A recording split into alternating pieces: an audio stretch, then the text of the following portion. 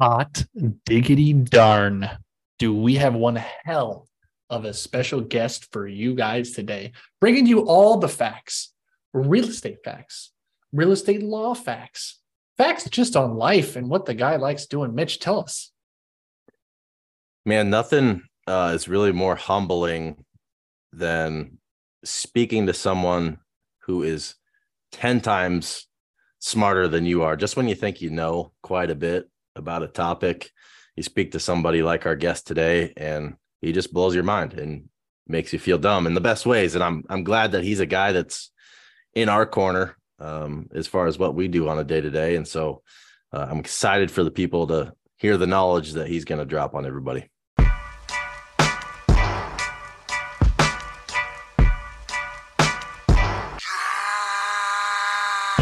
Pull up in motorcades.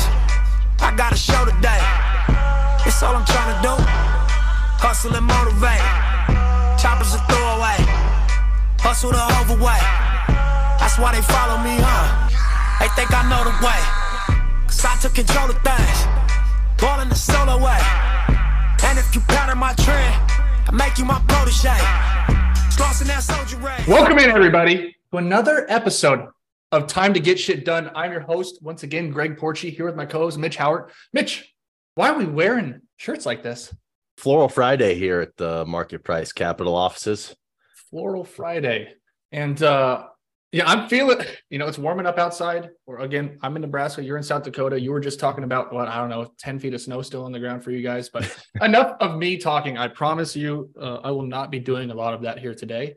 I want to introduce our extremely special, extremely smart, and I was telling Mike here before we got on this that I was a little nervous on bringing him on because he's a little bit too smart. And I want to make sure that you guys as listeners always try and make sure you're not the smartest person in the room. That's one great way to learn. This is Michael Kuzma, lawyer extraordinaire, real estate investor here in Lincoln, Nebraska, and really all over the Midwest, right, Mike? Yeah. So I actually live in Elkhorn. So I'm like right smack dab, and I'm like far west Omaha, although we're longtime Lincoln folks. And yes, so like my practice, stretches over Nebraska and Iowa and South Dakota. Yeah. And I think we got introduced over a deal up in your neck of the woods. Mm-hmm. Shoot, probably would have almost been about a year ago. Yeah. Now, I don't know if we are planning on throwing a party for like a 1-year anniversary, but it's something that we can talk about surely after this. Absolutely. But sorry. No. I was going to say, and as you know, once we get the value add piece of that deal done, and then there will definitely be a party. But that's something that we can talk about here later as we get farther into the podcast. But you're setting the stage. I feel like you should be interviewing me here today, Mike. A little bit too smart, like I said. But no, and as I said, lawyer and real estate investor. And so what we try and figure out from our guests, our interviewees, is kind of how they got into the real estate industry and why this asset class. I assume that's questions for me. Well, so for you, Mike. First off, ready to go, right? So first off, like I had the very fortunate opportunity to like formally study real estate in law school, right? And so at the time, I am, fresh out of grad school. I am like many, young entrepreneurial types. I'm young, I'm smart, and I don't really have any capital. However, sitting in class, thought, man, first off, real estate is one of those areas that really just, you can't do it without law. I mean, it underpins so many things that are done in real estate. And so I found that really interesting. Then right out of my first job, I got to clerk at a firm called Keating O'Gara, Nedved and Peter here in Lincoln. Great old, 100-year-old firm. And got to work under a partner that was doing a lot of real estate deals. So that was the first time, I was exposed to, drafting purchase agreements and LLCs and structuring and deeds and, kind of the nuts and bolts and mechanics of real estate. And that is when sort of the light bulb went off of, ooh, I get to learn how to do this by doing it for other people, but I should start doing this for myself as soon as possible. and so that kind of, that seed started to grow, and I started to think about that. And so as I went through law school, and I worked all along the way at law firms doing they're called clerkships. It's kind of like it's kind of like residencies for doctors, and learned from a bunch of great mentors and some really experienced guys. And then by the time I graduated in 2011, a couple of friends from undergrad, Scott Lloyd, who you know very well, we all pitched in. I think it was $5,000 each, and started KL Capital Investments. And that was really the genesis. Now, what can you do with $15,000 of capital in real estate? And the answer, of course, is not very much. So I think our first actual investment was in tax liens in Nebraska, which have this great statutory framework, which, again, got to formally study and thought, oh, this is doable. And that was a really good sort of segue into it. But as I've gone farther along in my career, I've gotten to just sort of see the ins and outs of real estate and how it's a core asset class, and how it fits in with, again, different LLC structures, trusts, how deals are done, how those contracts are done. I would say most importantly, business divorces. I'm working on a case right now at the office where we've got two guys in their 70s, phenomenally successful. They're going to be like you two, right? Doing Floral Fridays, of course. With an eight figure portfolio that they built up from nothing. However, what these two gentlemen didn't do was they didn't talk to a lawyer until they got into a knockdown drag out fight. And so now we're in like scorched earth litigation over it. So, I get to see sort of the full business cycle from, idea to capital raising to execution to breakup. Or in this particular instance, the death of an LLC. Yeah. And I think you bring up a good point. And it wasn't something necessarily, I guess, probably that Mitch and I thought about when we first started our LLC, was the legal side of things. And it gets a little dicey, I guess. And a lot of people say, don't go into business with your family, don't go into business with your friends. And this is a little bit different than me being a manager somewhere hiring Mitch on, or Mitch being a manager somewhere hiring me on, and then one or the other gets a little lackadaisical, right? I'm working with my friend. This is more like capital intensive. And what you had said is you guys didn't have a lot of money at the time, each pitched in $5,000. Do you have, or is there any value, or did you guys ever think, or did you guys even know about private money or hard money at the time to where you thought that might have been able to help you scale from the start? Or what are your thoughts on those? So, we were never really into flipping. And I think that's really more where you get sort of the hard money thing. I conceptually understood it. And a lot of farmers and, a lot of folks do sort of hard money where, for those of you listeners who aren't familiar with the concept, it's where you've got a private promissory note layered on top of what's called a deed of trust, depending on what your jurisdiction. That's a Nebraska thing. And so, it's a way to sort of have essentially secured loans with real estate. But no, we didn't, because we all had great careers. And so the goal was, we were going to do this. We were largely self-funded for the first 6 years, and then only then started taking on investor money and a couple of private notes. So yeah, I was conceptually aware of it. Now, if I had to go back and start over again, one of the things that I would definitely do is look into that. Seller financing, which is a form of hard money lending, and a lot of sort of the creative, deal structures that are out there. I think I would have done that as well, if I could go back, 15 years and start over. Or back to when you were 40 or so. Yeah, precisely. Yeah. By the way, I'm coming to you guys live from Happy Acres Retirement Home here in I didn't know if you had moved to retirement facilities or not, but I'm glad to see you're still there and I'm alive and kicking, boys. Yeah, absolutely.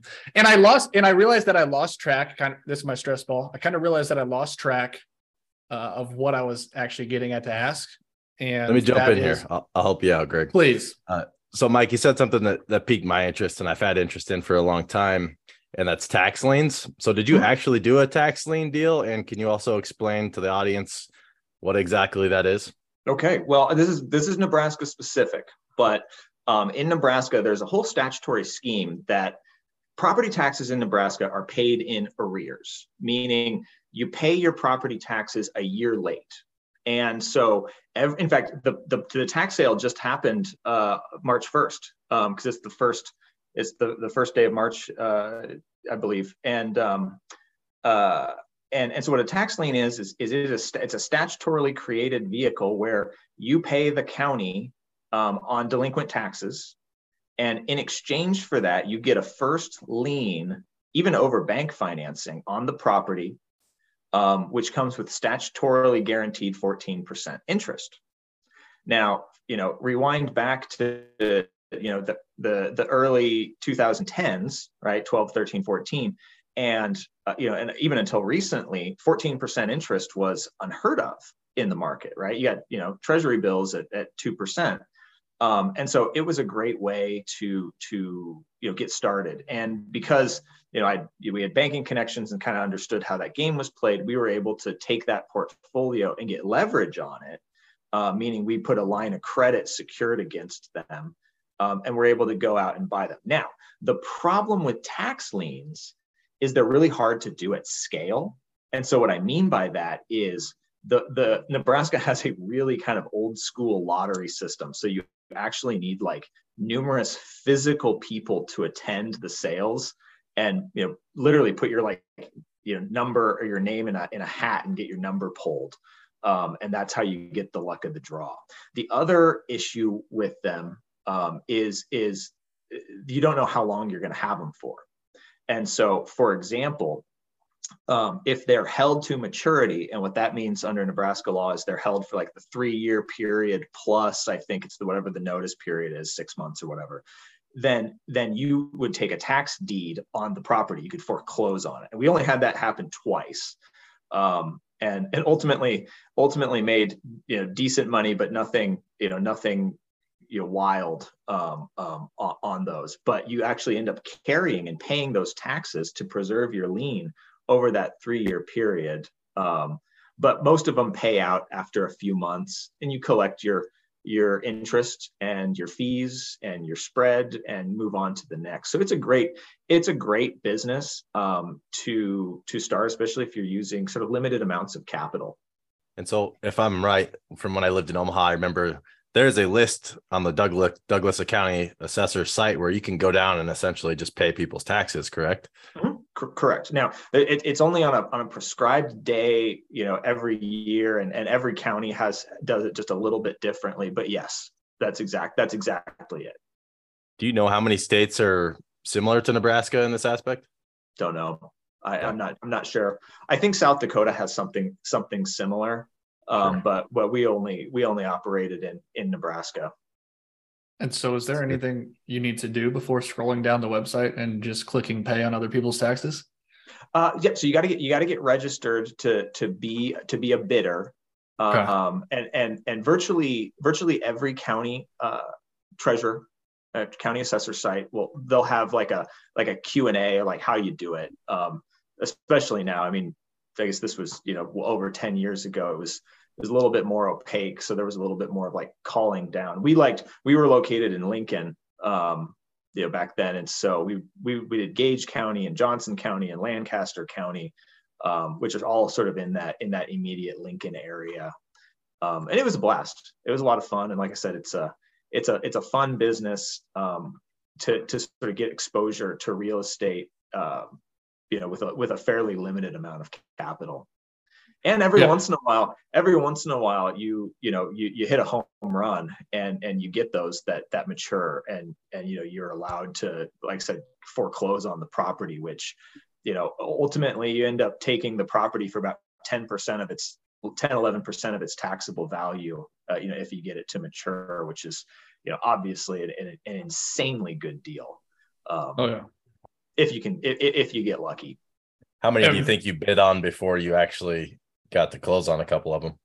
No, we did it for 5 years. So, I mean, a couple hundred, so, I mean, the hit rate's probably like under 1%, but again, like we made the majority of of our returns on the fact that we were borrowing money at, on the line of credit at, I forget if it's 5 or 6%, and investing it at 14. And so we were able to take that money and use leverage, which again is one of the things I studied and find to this day fascinating about real estate as an asset class, and do it that way. So your returns on equity, using that model are great, and it's no different than, buying a rental, and using leverage so that, they increase your returns on equity. And I'm glad you said it too, but using other people's money to make money yourself was kind of the point that I was looking to get at before, until I was really interrupted by Mitch. But it's all good because we got a really smart guy. I'm not really necessarily following along everything that you're saying, but I'm really hoping that people take Google and Chat GPT seriously with some of the stuff he's saying, because after you did these tax liens, where did kind of your portfolio start to go or start to build after that? Because now you've got a hell of a lot of money. Yeah.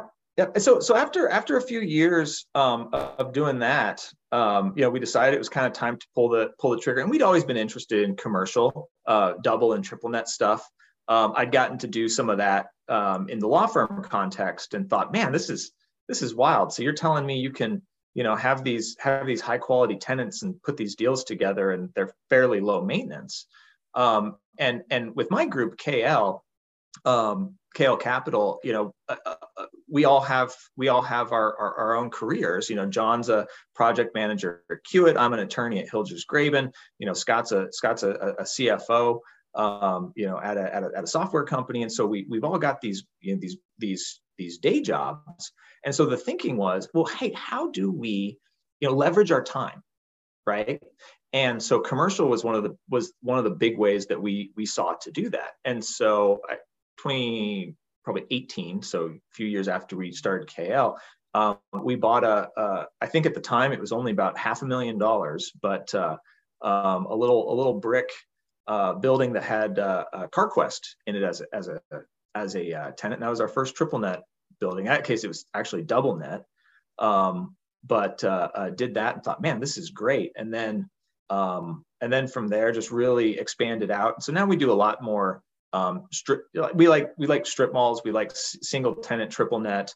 And my thinking is, we work sort of really hard on up front to get the deal done.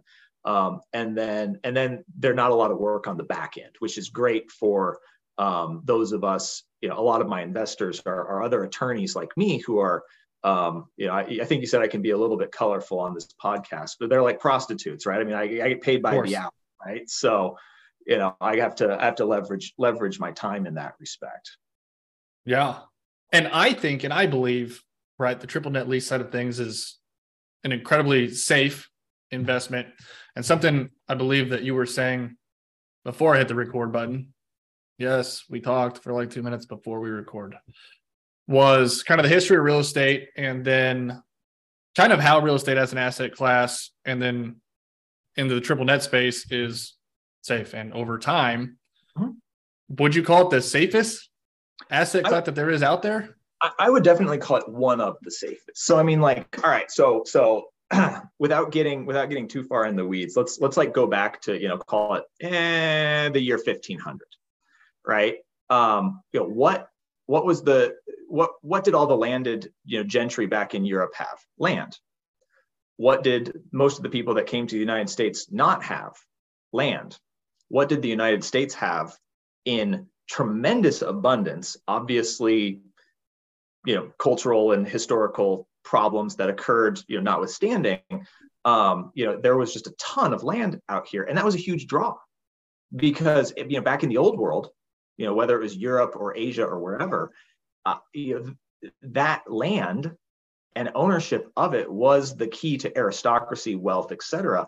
And the only way to get it was to come to the United States. Well, interestingly, and this is again partly because I'm a nerd, it turns out like over a long enough period of time, you've never lost real estate, you never lost money on real estate in the United States. Now, again, important caveat, over a long enough period of time. That could be, 3 years, or that could be 30 years. But because of the way that our monetary system is structured, the value of a dollar is designed to go down. Ergo, a hard asset moves inverse to that. And that's just a quirk of our monetary system. And so, the vast majority of my net worth is in real estate. And the reason for that is there's this structural advantage to that asset class relative to cash, relative to bonds, or even relative to some operating companies, just because of the way it's structured. So I wouldn't call it the safest, but that's just because I rarely speak in absolutes. But I would certainly call it a very safe, wonderful asset. And I would also note that there are also ways, we talked about flipping and multifamily, where you can make, and development where you can make just tremendous returns by taking the risk and creating something. Because that's one of the other structural things, to think about for those of you going on your real estate journey is, at the end of the day, one of the great things about America is there was really nothing here, when we started 700 years ago. And so the system is designed to encourage creation and building and renovating and making something out of, effectively nothing. Well, that's how the government gets paid taxes. Absolutely. So of course it's set up that way. But when we lose money, we don't get it back, which is odd. But when looking at like the triple net lease side of things, obviously, it's a lot safer investment than, like you were saying, the multifamily or your single family. Now you're taking a lot more risk with those, but you also, in my opinion, have a lot higher upside on the short term versus a triple net. So depending on what you're looking to do, in like Mitch and I's case, we do a little bit of everything, and you diversify your portfolio. You get the triple net side of things where you have safe money in essence. And then you get your speculative stock money, right? Doing single family homes, maybe some multifamily, even though multifamily, pros and cons of everything. Multifamily provides a little bit more safety when it comes to a single family home. Mitch, I think you were saying this the other day, but if your AC goes out, it wipes out your cash flow for the entire year. So there's pros and cons to everything. And I'm not here to tell you guys how to do things, but just like your financial advisor would tell you to diversify your stock market portfolio, we want to provide, value or information on all different sides of the real estate market and how you can make money. So tax liens, single family, multifamily, triple net leases. But no, I just wanted to make a point there. So Mitch, I think you had a question. Well, you have economies of scale in multifamily, right? So multiple doors within one asset. And so your cash flow's not wiped out if it takes too long to fill one tenant. And so I do want to jump back, though. You had a great point about real estate, and over time, no one's ever lost money in real estate over a certain amount of time, right? And the government also heavily favors real estate investors and rewards them with tax benefits like bonus depreciation, 1031 exchanges. Can you talk a little bit, Mike, about what is a triple net lease and what is a double net lease for some of the listeners? Oh, absolutely. Let's start with the triple net lease. So what a triple net lease is a deal whereby an operating business says, hey, I'm going to rent your property, but I don't want you, landlord, really involved. So we're going to rent it, and we're going to pay you for the taxes, insurance, upkeep, maintenance, etc. You, landlord, you're required to provide us a solid structure, a roof, a foundation, and sometimes parking, right? And in exchange for that, we're going to pay you, and you stay out of our hair. Obviously, my favorite asset class. Yeah. Actually, I didn't really think about that until we were just talking about this now. But for those listening, Mike is bald. And so I remember in law school thinking, well, why the hell would somebody do that, right? Like, why the hell would you do that if you're a business owner? Well, it's embedded deep in the tax code. And so in a corporate tax class, I had this aha moment, which is, oh, for a company like McDonald's, for a company like Verizon, for a company like CarQuest, they're not in the business of real estate. They're in the business of selling hamburgers, car supplies, cell phones. And so they don't want to have to deal with understanding property taxes and insurance and frankly, dealing with local vendors in 50 states. They just want to be able to do their thing. And more importantly, they get to deduct all of that penny for penny, right? So from their perspective, it's an incredible tax advantage to them because they get the deduction up front. Whereas, for landlords like myself, or the clients that I represent that do this, I mean, you get some great tax advantages again, which gets back to the historical thing of, hey, we society through the tax code has said we want you entrepreneurs to be building. We want you entrepreneurs to be creating and expanding. And so that's what a triple net lease is. And that's sort of the philosophy underpinning it. And so what makes these safe investments would be these large corporations are your tenants, right? Probably not going to go out of business anytime in the next 10 to 15 years. And you're not responsible for CapEx renovations. They can come in and do whatever they want to the property interior wise, correct? Generally speaking, I mean, the devil is in the details. Most of these leases, a lot of these triple net leases are 40 and 50 pages long. The ones that I draft and do are again 40 and 50 pages long. I mean, they're very detailed, and so there's always some nuance to them. But in general, that's the idea. Now, we KL, we like to be more hands-on and manage. And so a lot of the leases that we do, we say, hey, we'll handle it all and we'll just charge it back to you through what's called a CAM. So a common area maintenance charge. We specialize on a lot of multi-tenant, bays. So where you'll have an anchor tenant and then like a local tenant. And then that's sort of the upside for a lot of the properties that we do. And tucked in there will be, language about, small capital improvements, what how the tenants can renovate. I mean, here's a great example. We own a Verizon out in Grand Island, and they basically said, hey, we're going to renovate. Here are our plans, approve them. And we'll handle everything else. To which we looked at them and said, yeah, that's fine. Why? If they're going to put in several $100,000 back into my building, that means they're not going anywhere. Now, Greg, you mentioned something important, but that is, the returns on single family and multifamily and development are significantly better than triple and double net leases.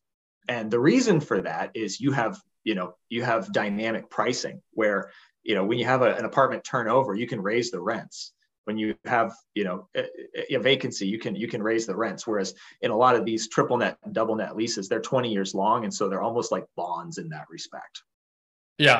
And you'll write in like every 3 years, every 5 years, hell, every year, those leases will go up 2% or whatever it may be. So to keep up with inflation, and probably any other triple net lease that you're going to have in the area is going to have either a similar or the same contract. I don't know. Is it kind of similar to I don't know how you follow like professional sports, the NFL, if anyone's ever heard of the National Football League, but they try and say, a Dak Prescott, if he's making $300 million, then who we got? Patrick Mahomes should be making $400 million. I mean, is there comparisons, or is that completely out of the legal picture for that to be happening and you to be able to see other contracts for how they're set up for the buildings around that area? Does that make sense? Yeah. Yep. Absolutely. Okay.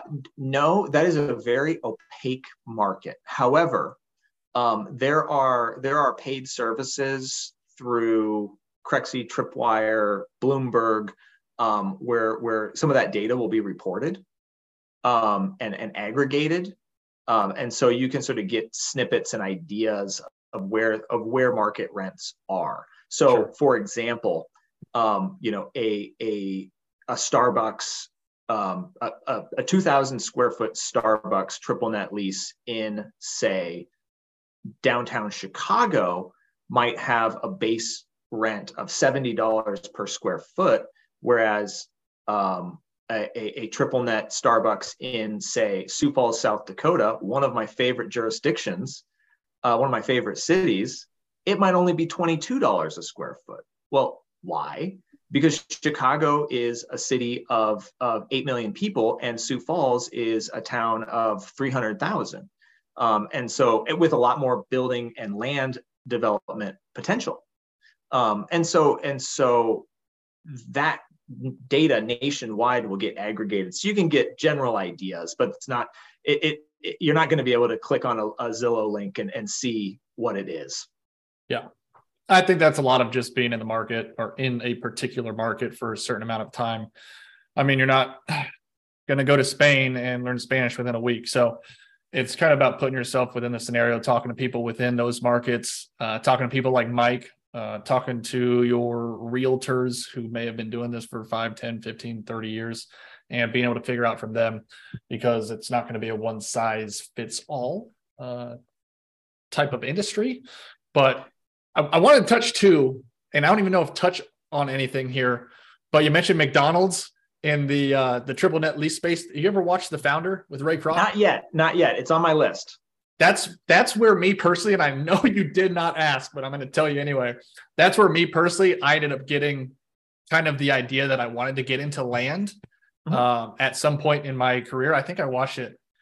Oh God. I mean, I must've been in high school or something. I'm not even sure when it came out, but that's kind of when I hit like an aha moment, like, holy shit, like Ray Kroc is smart as shit in doing that. And after he got kicked out, I think, of the McDonald's side of things, and took I'm ruining it for those who haven't seen it. Never mind.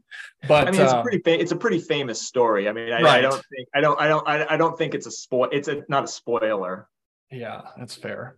But that's like I said, you can get inspiration from anywhere. But a lot of the people that we've brought on so far, we've asked kind of from the education standpoint or from books that they've read, like which ones, or if there's any that come to mind in particular. I think I've talked to you about this before, but are there any books or a book that comes to mind on like that gives a pretty good blueprint of how you can enter this industry and stay in it for a long time? Well, the seminal book for me that got me thinking I think most everyone has read it, and I read it in undergrad, was Rich Dad Poor Dad. Yep. I think virtually anyone who has gotten into real estate, even for those that were like born into it, I think have read it at some point. And now my big beef with that book is that it makes it sound like buying an apartment complex is as simple as buying a McDonald's hamburger. Right. And as for those of us who are actually in it, it's way more complicated than that. And so honestly, that was one of the things I read it in undergrad, before knowing I was going to go to law school, but knowing that, and kept thinking like, yeah, he makes it sound like it's something that you can just, do. Now you can, right? Like if you've got good lawyers and good accountants and good real estate advisors, without knowing any of the mechanics of it, you can do it. And that's actually something I tell clients and folks all the time. And I'll tell your listeners, if you've got a good deal, you can hire everything else done. You don't need to know everything. Shameless plug, Hilger's Graben practices nationwide. Give us a call. Right. So if you've got a good deal and you find something, the deal drives everything else. If you've got a good deal, everything else can fall into place. But that for me was the book that made me go, aha. Now the other ones were, probably the seventh edition of Real Estate Transactions by Westlaw, which I don't think many people would A, want to read, or B, care to without having to in for a law school course. It sounds like a small book that's about this thick with very small type. Is that? I've never heard of the book. It's on my desk. It's on my shelf. I can go grab it. Yeah, probably not many pictures in that book for you, Greg, I'm guessing. Yeah, I'm more of like a picture guy, like a green eggs and ham type of dude. Graphs and pictures, yeah. Yeah, that's what. See, I got like the 20th anniversary edition of the Rich Dad Poor Dad, and it just was super easy to read. And then they recap at the end, and they ask you questions. Never did the recap or questions, but it just made me feel like I was going through a 400-page book a lot faster because there was a lot of fluff in there. Hey, I hear there's a Top Golf for sale in Omaha, Mike. Have you looked into that deal at all? How did you know? That's on the market, isn't it? It is. Yes. I knew you'd be going after it, man. Yeah. Devil's in the details on it. I think it's a trophy asset, but I think there's better value to be had elsewhere. So I think we're gonna look elsewhere. But it's still, I mean, fabulous property for sure. Yeah, and I don't know what the numbers look like there, how they operate it, because it's not during the winter, but I'm assuming it's definitely operating during the winter. I know it's operating during the winter, but more or less, like, is it hitting the same numbers as it does during warm weather seasons? From a landlord's perspective, it doesn't matter. Okay, as long as the number at the end of the year is very high. Yeah, no, but see, I looked at it as well. I thought it was a little bit risky because just in case Top Golf ever did go down, you have to put a lot of capital into that land to be used for something else, or maybe I'm wrong. I don't know. So that was that's the thing with real estate. As long as you can hold on, and that partly comes with structuring deals and partnerships and your capital stack such that you can. I think anybody would be fine, even if Top Golf left. Now, the devil would be in the back end fill of that. So, it's an interesting deal structure for sure. Yeah, and I don't think that Top Golf's going anywhere anytime soon because we're in Nebraska, and let's face it, I don't think I have to say it, but we are in Nebraska, so that is one of very few sources of entertainment that we have. And people do like golf here in Nebraska and can't necessarily to afford to do like a full winter living in Phoenix or something like that. So it's a nice little hobby. Take your date, first date, take your family out there or have a corporate event. Not sponsored by Top Golf. Top Golf, if you're watching though, I'm glad that you brought that up, Mitch, because it's nice to see who we're competing with. Well, Mike, outside of real estate and being the best lawyer in the country, what do you like to do? What kind of hobbies do you have? Oh man, so I'm big into fitness. I actually met my wife in the gym that the apartment gym that we were both using when we were both in grad school. So that's definitely a big one for us.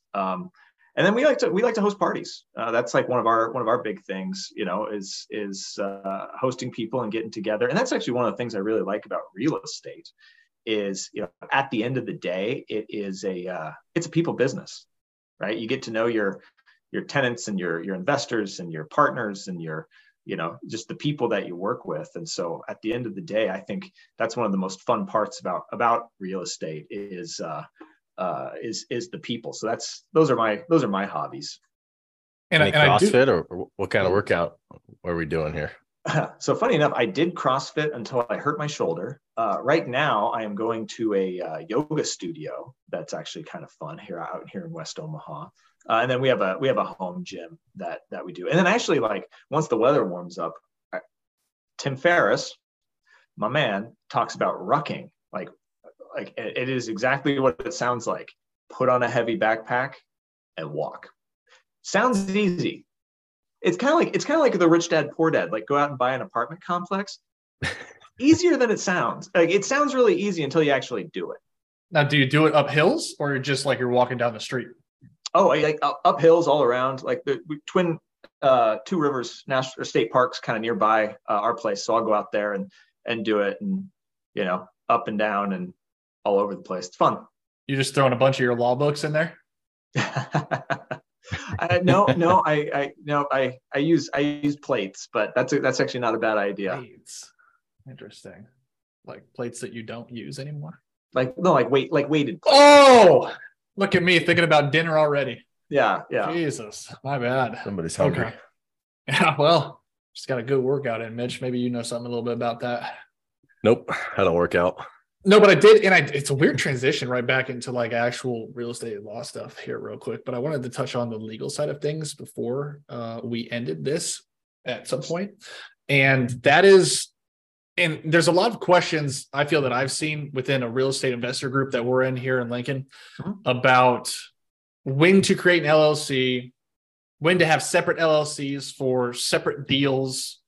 Some people asking about having a separate LLC for every single deal they do. And I believe what they're looking at is liability side of things. So if you had someone diversifying their portfolio, right, that I'm preaching, like I'm a gospel preacher right now.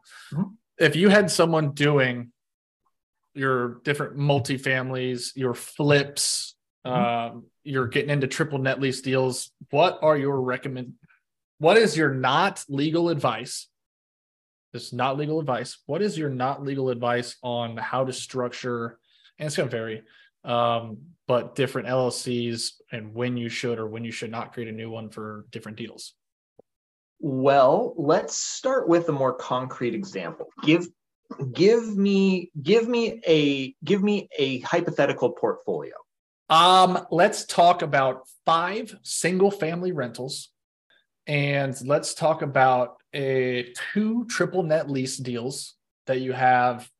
Let's just say one in Illinois, one in South Dakota. Who knows if that makes a difference? Okay. And then let's talk about maybe you have 3 flips going on at the time. Okay. And let's just make it there. All right. So I, especially for single family homes, and especially if we'll take the single families and the flips first. Flips, I think you can all do in one LLC, and here's why. You're not holding them for very long. They are effectively inventory that you're churning. And so from that perspective, like the asset protection issue is not that big of a deal in my view. And I think most importantly with the flips is that because they're not long-term holds, you want to have that flexibility to have them go in and out, as you buy and sell. And so having that capital all self-contained, obviously you can move it out through distributions when you have sales. I think that's a perfectly fine approach. I think you could do that with, 50, 100 flips in a single LLC. To the single family portfolio, so you talked to five single family portfolios. My answer to, or my five single family homes, I think my answer to that would depend on a couple of things. One, are they all located in the same state? If so, okay, we could have them all be in the same LLC.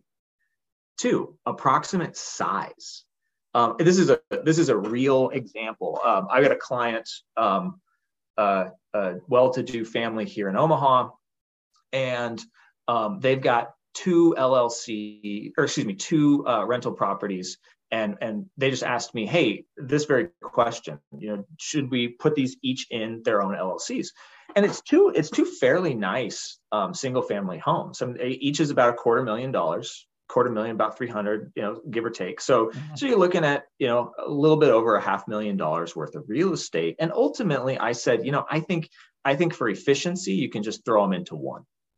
I think you can just throw them into one. From an asset protection standpoint, the best practice is, yes, put every single one in its own LLC.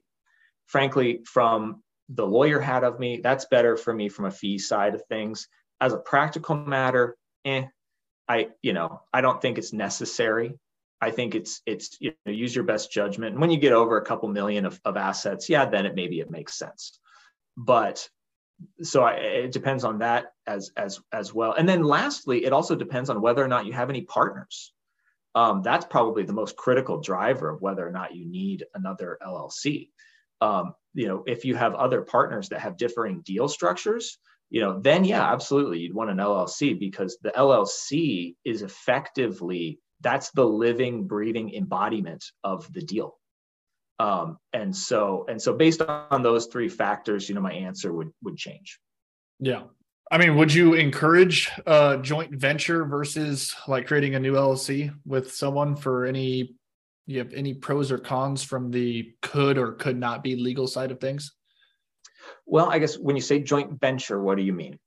Greg LLC and Mitch LLC go in to buy $250,000 single family rental. Oh, yeah. In that particular instance, yes, I would do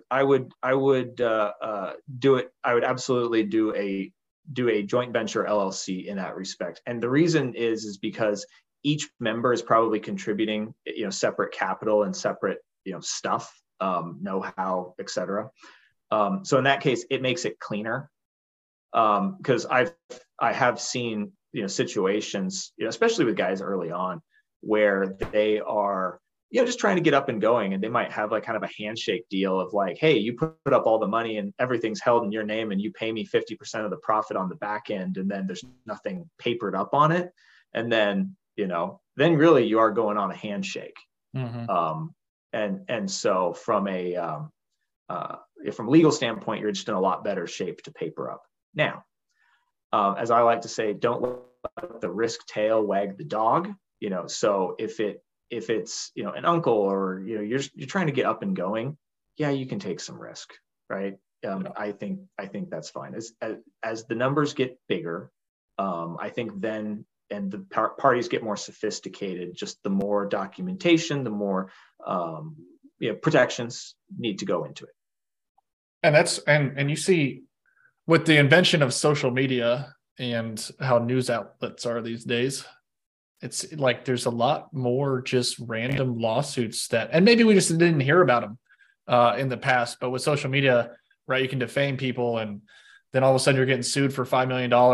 And so we just want to make sure that, like, you guys understand, Mitch and I, from near the start, we're working on the legal side of things, not us professionally, but working with a gentleman like Mike, literally Mike, to make sure that we are covered in all aspects. And the guy's running deals, and the guy does real estate law, and the guy gets cum laude from Nebraska Wesleyan University, and the guy gets to go to school for free, and the guy gets some fellowship stuff. I mean, the guy's way smarter than we're ever going to be. So aside from the first episode, I'm super glad that I've surrounded myself with people in this podcast that are way smarter than me. Mitch, hopefully you caught that, but again, right to my point. And I don't know about you guys. Time is ticking on the day. And Mike, I greatly appreciate all the information. I know we've spoke several times, sometimes free, sometimes not free. But we appreciate you coming on this podcast. Seriously, like, you provide a lot of information that I'd love to. I didn't know. I'd love to come back. I mean, honestly, I love talking about this stuff. I could talk about I could talk about syndication and some of the legalese that goes into that. Yeah, I mean, I do this all day. Like, this is my happy place. So I'm happy to come on and share what I know. Yeah. I think at some point, hopefully we'll dedicate an episode just to syndication, because I believe that is a huge way for people that don't necessarily have the capital to do, right, these $4.5 million strip mall or these 500 unit apartment deals, to get your name out into the industry. And it was something that you said earlier too, and I was listening, that if you find a good deal, like, the money's going to come. And Mitch preaches this day in and day out. And I get a little bit worried about when we're looking at some apartment deals, and are we going to be able to find $8 million? Are we going to be able to find this or that? Word spreads pretty fast when you have a deal that's bringing back 20% IRR or cash on cash or whatever it may be. So no, we seriously, man, like, you spread a lot of knowledge that, again, I'm going to have to watch and listen to this, and I will, because I edit some of it back and write some of the stuff down, because a lot of it is stuff that I needed probably to listen to you earlier about, because I think you've probably said most of it. So no, man, we appreciate it. And Mitch, and I don't know if you have a clock in your room by now, Mitch, or not, but can you tell the folks what time it is? It's always time to get shit done. Thank you, Mike, and thanks everybody for listening. Thanks, guys. I got a show today. It's all I'm trying to do. Hustle and motivate. Choppers a throwaway. Hustle the overweight. That's why they follow me, huh? They think I know the way. Cause I took control of things. Ballin' the solo way. And if you pattern my trend, I make you my protege. It's lost in that soldier race.